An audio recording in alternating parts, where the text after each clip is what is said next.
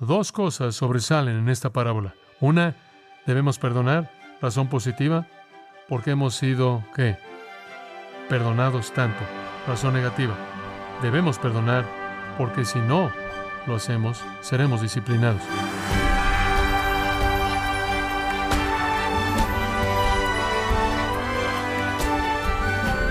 Quiero darle la bienvenida, estimado oyente, aquí a su programa Gracias a Vosotros con el pastor John MacArthur. Como seres humanos, estamos atados a la realidad de que cometemos errores. La ironía de la naturaleza del hombre es que es más fácil dejar el orgullo y pedir perdón que perdonar y olvidar. Inclusive, muchas personas consideran que es una tontería que alguien perdone y olvide para siempre. Pero, ¿cómo debe responder cuando un creyente peca contra usted y luego busca ser perdonado? ¿Qué pasa si su pecado está groseramente fuera de lugar para un cristiano? El día de hoy el pastor John MacArthur, en la voz del pastor Luis Contreras, contestará estas preguntas en la serie de Mateo 18 titulada Soy guarda de mi hermano, en gracia a vosotros. En Tito, acudiendo al 3 capítulo, escuche lo que Pablo dice. No hablando mal de nadie, no se metan en peleas, sino sean gentiles, mostrando mansedumbre para con todos los hombres, En otras palabras, usted debe ser perdonador. Porque nosotros mismos fuimos antes insensatos, desobedientes, engañados, viviendo en concupiscencias y deleites diversos, viviendo en malicia y envidia, aborrecibles y aborreciéndonos unos a otros. Solíamos ser así. Pero después de que la bondad y amor de Dios nuestro Salvador hacia los hombres se manifestó, no por obras de justicia que nosotros hubiéramos hecho, sino según su misericordia, Él nos salvó por el lavamiento de la regeneración y la renovación del Espíritu Santo, que derramó en nosotros abundantemente mediante Jesucristo nuestro Salvador. En otras palabras, Él dice, no trates a la gente como solías hacerlo, ve lo que Cristo ha hecho por ti. Es la misma idea. Y entonces, tristemente, la iglesia ha estado enredada de por vida por el pecado trágico de la falta de perdón y la amargura que viene como consecuencia, la hostilidad y la discordia. Y realmente creo que esto es ir en contra de su naturaleza nueva, porque yo creo que si usted está en el reino, usted es una persona misericordiosa. Bienaventurados los misericordiosos, porque ellos recibirán misericordia. Creo que somos identificados como personas misericordiosas. Esa es nuestra naturaleza nueva. Y es solo la carne la que se levanta y nos hace crueles. Entonces considere la fuente. Si usted no está perdonando, esa no es la naturaleza nueva en ustedes, es su pecado, su carne, levantándose para buscar la prominencia. Y cuando usted hace eso, usted se va a aislar de ese perdón de relación con Dios que hace que la comunión sea dulce. Y si usted ve su vida y usted ve una falta de poder y ve una falta de profundidad en su vida espiritual, ve una falta de hambre por la palabra de Dios, una falta de amor por el lugar privado de oración y comunión, si usted no ha visto lo que le gustaría ver en su vida, de la riqueza de su relación con Dios, bien podría ser que usted nunca tendrá eso, porque hay un bloque ahí y el Señor no le está dando a usted ese perdón que trae una relación dulce con Él, porque usted lo ha bloqueado en algún otro lugar con alguien más. Y hasta que usted perdone a esa otra persona, el Señor no va a abrir el flujo de comunión con Él. Entonces, versículo 31, vea lo que sucede. Viendo sus consiervos. Ese término de nuevo, ahí está. Y aquí hay un grupo de cristianos, creyentes, que vio lo que pasó. Vieron todo. Ahora, corriendo el riesgo de imponer en cierta manera en la parábola algo que no está ahí, permítame sugerirle que si esta parábola fuera una historia real, estos consiervos, sin duda alguna, habrían seguido la secuencia de Mateo capítulo 18, versículos 15 al 20. Habrían visto a este siervo no perdonador, habrían acudido a él, después habrían tomado a 2 o 3 con ellos, después le habrían dicho a la asamblea entera y después lo habrían sacado si no hubiera respondido. Supongamos que si colocáramos el capítulo entero en el contexto y esta fuera una historia real, que estos consiervos habrían hecho todo lo que pudieran hacer para que el hombre estuviera bien y perdonara la deuda, fuera o no que el hombre la devolviera. Pero aparentemente han agotado esa capacidad. Y este siervo, quien está determinado a sacar de este hombre lo que pueda, se resiste a todos sus esfuerzos. Viendo sus consiervos lo que pasaba. Aparentemente lo han visto de primera mano, son testigos de esto, han estado involucrados en el proceso, hicieron lo único que les quedó. Se entristecieron mucho, me encanta eso. Hay dos cosas aquí que sobresalen y solo quiero mencionárselas. Una, hubo un siervo que no perdonó y habían siervos que estaban tristes por eso. Quiero decirle que estas personas están actuando de acuerdo con la nueva creación. Este es el tipo de actitud de la mayoría de aquellos que han sido perdonados. Son perdonadores. El otro es una especie de caso aislado de vez en cuando, pero la norma, lo que sucede como norma en el pueblo perdonado por Dios es que están preocupados por ser perdonadores. Y entonces aquí usted tiene al resto de las personas creyentes que están tristes por esto porque saben que han sido perdonados y conocen el estándar que Dios ha establecido y saben cómo Dios anhela el perdón y entienden la santidad de su ley y entienden la unidad de su familia y entienden la riqueza de la comunión y entonces están tristes. Es una palabra fuerte para tristes. Sfodra quiere decir excesivamente tristes. Tristes de manera violenta. Están muy afligidos y esto es algo hermoso cuando los cristianos se preocupan por el pecado de otro cristiano. Están tristes de manera violenta, excesiva por esto. Porque hay una falta de respuesta a la ley de Dios y la voluntad de Dios y la manera en la que Dios quiere que se hagan las cosas que está interrumpiendo la comunión. ¿Y qué hacen? Acuden a la presencia del rey. Asumen en mi mente que ya han acudido a este siervo y no tuvieron éxito en hacer que respondiera. Y dice que vinieron y le dijeron a su señor. Y la palabra ahí es una palabra fuerte para dijeron. Le dieron un bosquejo detallado, cuidadoso de todo. Debieron haber cubierto el proceso entero. No es solo una palabra simple para decir, sino una compleja. Le contaron todo lo que había pasado. Sin duda le recintaron el proceso entero al rey y dijeron, hemos tratado de hacer todo lo que pudimos por corregir esto y hemos venido a ti como el último recurso. Estamos tan tristes por este siervo que no perdona. Versículo 32. Entonces, llamándole su señor, le dijo, siervo malvado, toda aquella deuda te perdoné, porque me rogaste. Deténgase ahí. ¿Cuál es la actitud de Dios? Él viene a él y le dice, oh siervo malvado. Ahora, algunas personas se ponen nerviosos aquí y dicen, oh, ese no puede ser un cristiano, no puede ser un cristiano. No, nunca le dirías a un cristiano. ¿O qué es la impiedad? Pecado. ¿Acaso pecan los cristianos? ¿Podría Dios decirle a un cristiano, oh, persona pecaminosa? Sí. No hay problema en oír eso. Estás actuando de una manera impía. Un pecado se constituye como impiedad.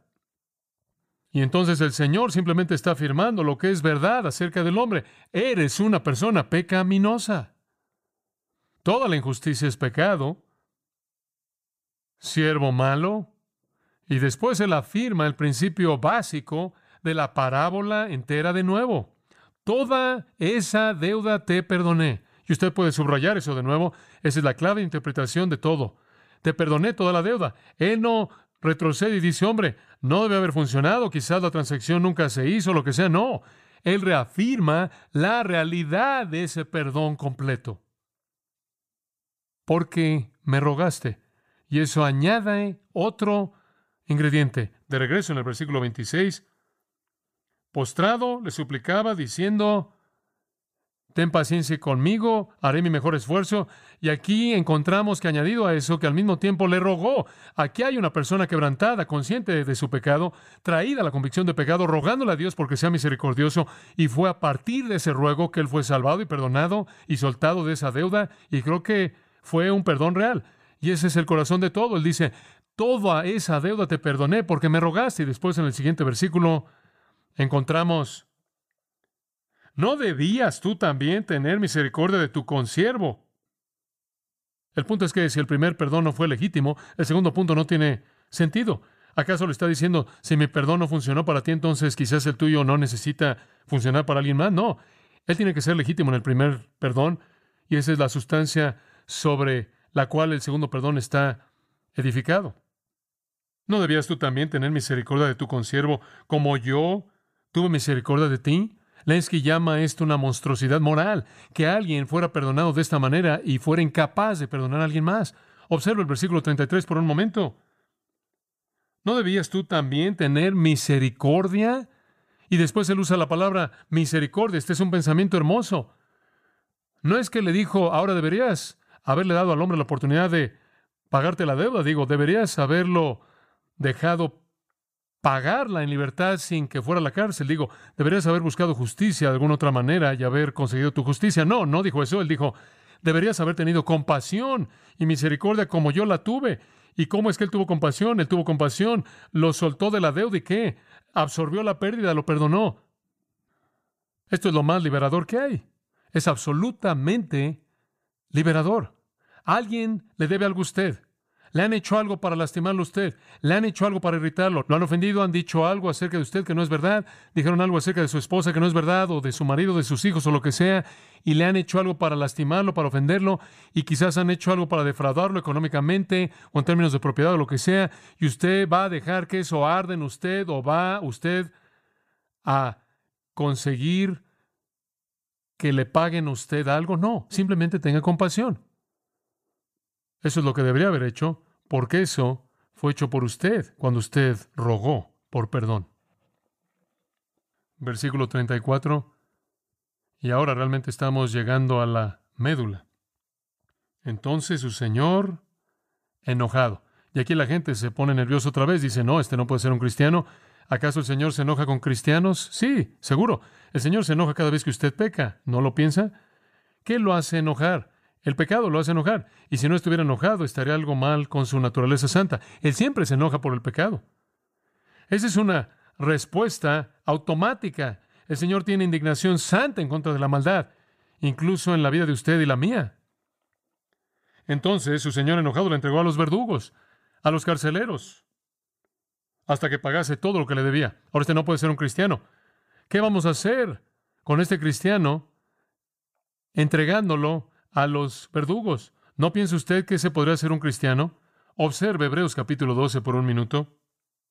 Hebreos capítulo 12, versículo 5. ¿Habéis olvidado la exhortación que se os habla a vosotros como hijos? Esto es ahora a los hijos de Dios, hijos creyentes cristianos. Hijo mío, no menosprecies la disciplina del Señor, ni desmayes cuando eres reprendido por Él. Porque todo aquel a quien el Señor ama, disciplina, ahora escuche esto, y azota a todo hijo a quien Él recibe. Todo cristiano siente a los verdugos. Todo cristiano siente el azote. Todo cristiano en algún punto en el tiempo va a sentir a los verdugos, colocando la presión hasta que confesemos y nos arrepintamos, ¿verdad? Si soportáis la disciplina, Dios os trata como hijos. Porque ¿qué hijo es a quien el Padre no disciplina? Y si estáis en disciplina de la cual todos habéis sido participantes, entonces sois bastardos y no hijos. El cristiano será entregado al verdugo, dice usted. Ahora, ¿cuál es el punto aquí?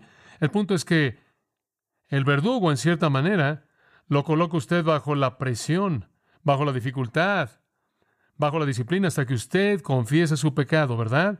Hasta que usted confiesa su maldad. Y eso es exactamente lo que la disciplina del Señor hace. Si usted no está perdonando a alguien, el Señor va a colocarlo bajo disciplina y en un sentido Él va a apretar los tornillos en usted. Él va a aplicar la presión a usted hasta que su respuesta sea la correcta. Y creo que eso es lo que Él quiere decir al final del versículo 34 cuando dice hasta que pague todo lo que debe. Él nunca podría pagar la deuda entera. Incluso un incrédulo no podía pagar la deuda entera. Entonces, en ese punto, la parábola física no puede expresar el entendimiento pleno de la verdad espiritual. Creo que la intención de la parábola es simplemente decir, lo colocas bajo la presión de la disciplina hasta que Él paga lo que debe pagar a la luz de lo que Él ha hecho. Y yo creo que eso es lo único que está diciendo eso, y es que el Señor nos entrega a la disciplina. Y todos nosotros la hemos experimentado. En 1 Corintios dice que entre los corintios habían algunos que estaban débiles, literalmente habían perdido su fortaleza física debido a la enfermedad. Algunos de ellos estaban enfermos, lo cual parece quizás incluso ser más severo, y algunos de ellos estaban muertos. 1 Juan 5 dice que es un pecado para muerte. 1 Corintios 5, creo, está refiriéndose a un creyente que literalmente es sacado de la iglesia. Satanás destruye su carne, su espíritu será salvo. Yo creo que hay disciplina y azote para todo hijo a quien Dios ama. Y allí es cuando nos coloca en las manos de los verdugos o los carceleros o los atormentadores, hablando parabólicamente, que nos aplican la presión hasta que admitimos nuestro pecado y confesamos nuestro pecado. Y en este caso es el pecado de la ausencia de perdón. Si usted se pregunta por qué hay problemas en su vida y se pregunta por qué las cosas no van bien y siente a los verdugos en su vida, siente la presión aplicada y la disciplina siendo aplicada y usted no tiene la libertad y el gozo y la libertad que usted piensa que debería tener como hijo de Dios, quizás debería ver su vida y encontrar un espíritu que no perdona. Y mientras que esté ahí y no está perdonando como usted fue perdonado por Dios, de manera magnánima y compasiva y total, usted no va a experimentar alivio de estos verdugos. Ahora, creo que eso es lo que la parábola está diciendo, de manera simple y clara. El pecador va a satisfacer a Dios. Él va a pagar lo que puede ser pagado. Él va a satisfacer la deuda cuando Él es quebrantado, está arrepentido, está contrito en su corazón y entra en la esfera de la obediencia. La comunión es restaurada. La disciplina en un sentido entonces nos hace pagar. Eso es lo que hace. La disciplina nos hace pagar. Con mira no solo al castigo como tal, sino como a ser refinados como una meta. Usted no castiga a su hijo simplemente con eso en mente. Cuando su hijo hace algo mal, usted no solo los golpea para que pueda castigarlos. Usted hace eso con miras a cambiar su conducta, ¿verdad? Para modificar su conducta, para que lo hagan bien la próxima vez. Dios está haciendo exactamente lo mismo. Entonces, como cristianos, esta es una palabra fuerte, fuerte para nosotros. Es un pasaje poderoso. Y su resumen se presenta en el versículo 35. Así también, así como en la parábola, mi Padre Celestial hará con vosotros. Y de nuevo el vosotros es el grupo de discípulos que son creyentes, los genuinos. Si no perdonáis de todo corazón cada uno a su hermano sus ofensas. Y le prometo una cosa, Él no le está diciendo esto a incrédulos, porque una cosa que los incrédulos no pueden hacer es que no pueden actuar como Dios entre sí y perdonar. Estos son cristianos. Él simplemente está diciendo, así como en esa historia, cuando un hombre fue perdonado y no quiso perdonar y él fue castigado. Han sido perdonados, y más vale que perdonen o van a ser disciplinados. Dos cosas sobresalen en esta parábola. Una, debemos perdonar, razón positiva, porque hemos sido, ¿qué? Perdonados tanto. Razón negativa. Debemos perdonar, porque si no lo hacemos, seremos disciplinados. Es una palabra muy fuerte. Y es para nosotros. El señor Herbert dijo, el que no puede perdonar a otros, rompe el puente sobre el cual él mismo debe pasar. Un santo de la antigüedad dijo, la venganza de hecho parece con frecuencia ser dulce para los hombres, pero únicamente es veneno con azúcar. Solo el amor perdonador que soporta es dulce y lleno de bendición, disfruta de paz y la conciencia del favor de Dios. El perdonar libera y aniquila la herida. Trata al que ha lastimado como si no hubiera lastimado, y por lo tanto no siente más el aguijón que él había metido. El perdón es un escudo del cual todos los dardos de fuego del maligno rebotan sin lastimar. El perdón trae el cielo a la tierra y la paz del cielo al corazón pecaminoso. El perdón es la imagen de Dios, del Padre perdonador, y una extensión del reino de Cristo en el mundo. Su deber inalterable es claro. Tan ciertamente como somos cristianos, hombres que hemos experimentado gran compasión, que vemos en todo hombre un hermano en Cristo, y que vamos a avanzar al juicio justo de Dios, así ciertamente debemos perdonar. Fin de la cita. Un gran comentarista de la parábola es William Arndt, y escribió esto. Un viajero en Burma, después de haber cruzado por cierto río, descubrió que su cuerpo estaba cubierto por pequeñas sanguijuelas, ocupadas en chupar su sangre. Su primer impulso fue arrancar a los atormentadores de su carne, pero su siervo le advirtió, diciéndole que al arrancarlos mediante violencia mecánica, haría que la vida de él quedara en riesgo. no deben ser arrancadas, no sea que partes de ellas queden en las heridas y se vuelvan un veneno. Deben ser sacudidas de manera espontánea y entonces no van a hacer daño. El siervo preparó un baño para su amo al preparar ciertas hierbas y lo dirigió a que se acostara en él. Tan pronto como él se había bañado en el agua de bálsamo, las sanguijuelas se cayeron. Cada herida no perdonada, dice Arndt, que se quede en el corazón, es como una sanguijuela que está chupando la sangre. La mera determinación humana por haber acabado con ello no va a arrojar el mal.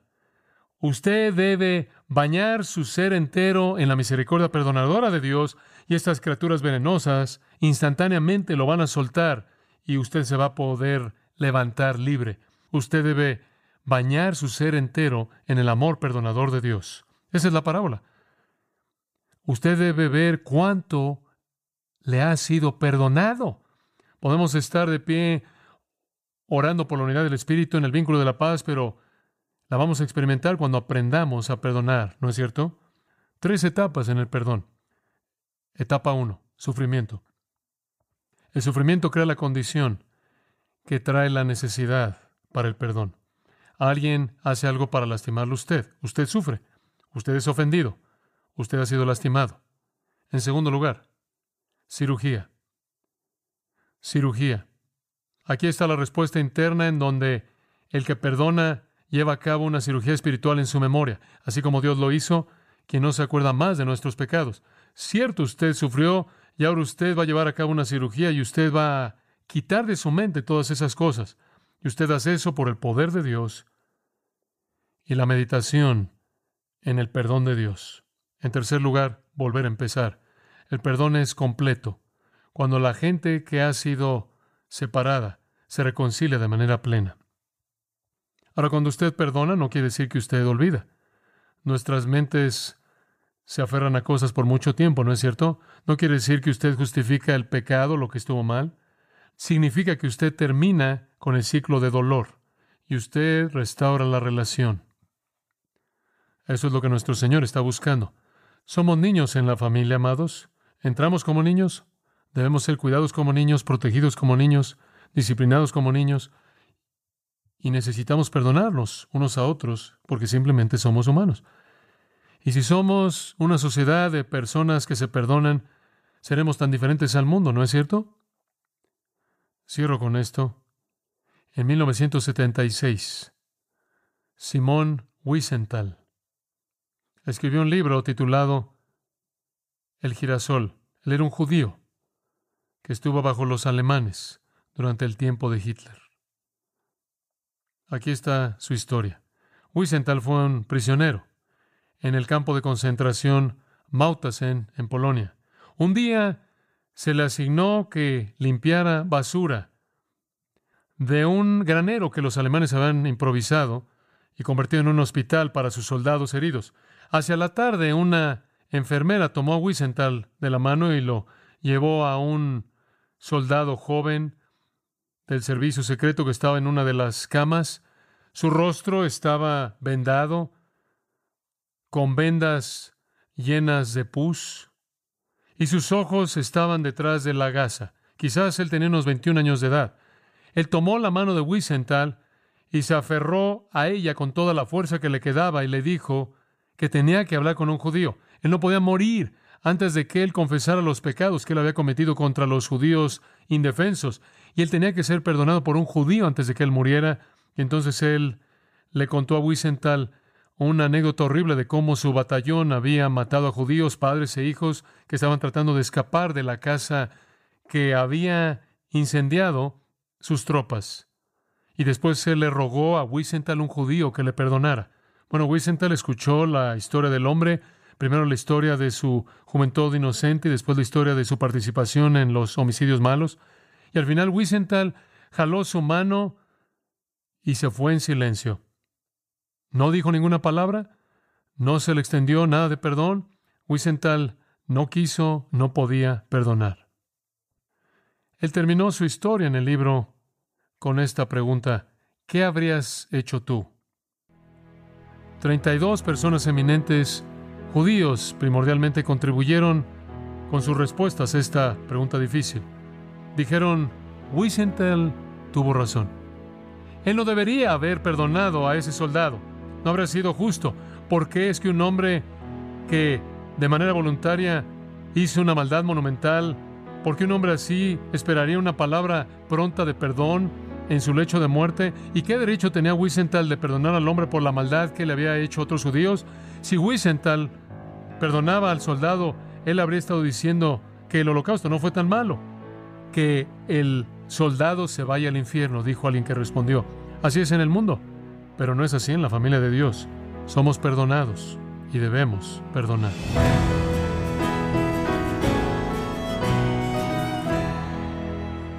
El pastor John MacArthur nos ha enseñado que aunque el perdonar no necesariamente significa olvidar, el amor auténtico y la verdadera misericordia dan fin a la amargura, a la ira y al resentimiento. Nos encontramos en la serie Soy guarda de mi hermano, aquí en Gracia a Vosotros.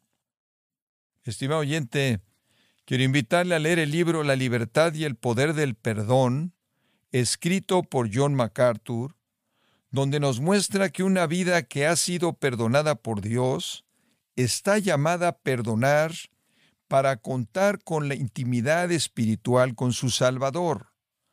Adquiéralo ingresando a gracia.org o en su librería cristiana más cercana.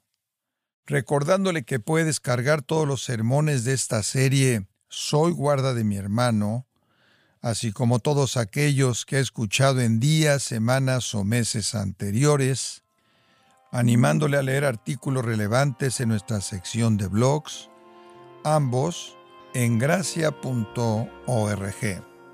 Si tiene alguna pregunta o desea conocer más de nuestro ministerio, como son todos los libros del pastor John MacArthur en español, o los sermones en CD que también usted puede adquirir, escríbanos y por favor mencione la estación de radio por medio de la cual usted nos escucha en Gracia a Vosotros. Es importante conocer no solo el país y ciudad de donde usted nos escucha, sino también la radio. Para quienes contactan nuestro ministerio por primera vez, pueden solicitar una copia del mensaje de promoción sin costo alguno, un mensaje por oyente únicamente. Si usted vive en los Estados Unidos o Puerto Rico, escríbanos a Gracia a Vosotros, P.O. Box 4000, Panorama City, California, 91412. O puede escribirnos a través del siguiente correo electrónico: radio@gracia.org. Esto ha sido todo, y en nombre de John MacArthur y del personal de este organismo, queremos darle las gracias por su tiempo y sintonía, invitándole para que nos acompañe en la próxima edición y juntos desatar la verdad de Dios un versículo a la vez, aquí en Gracia a Vosotros.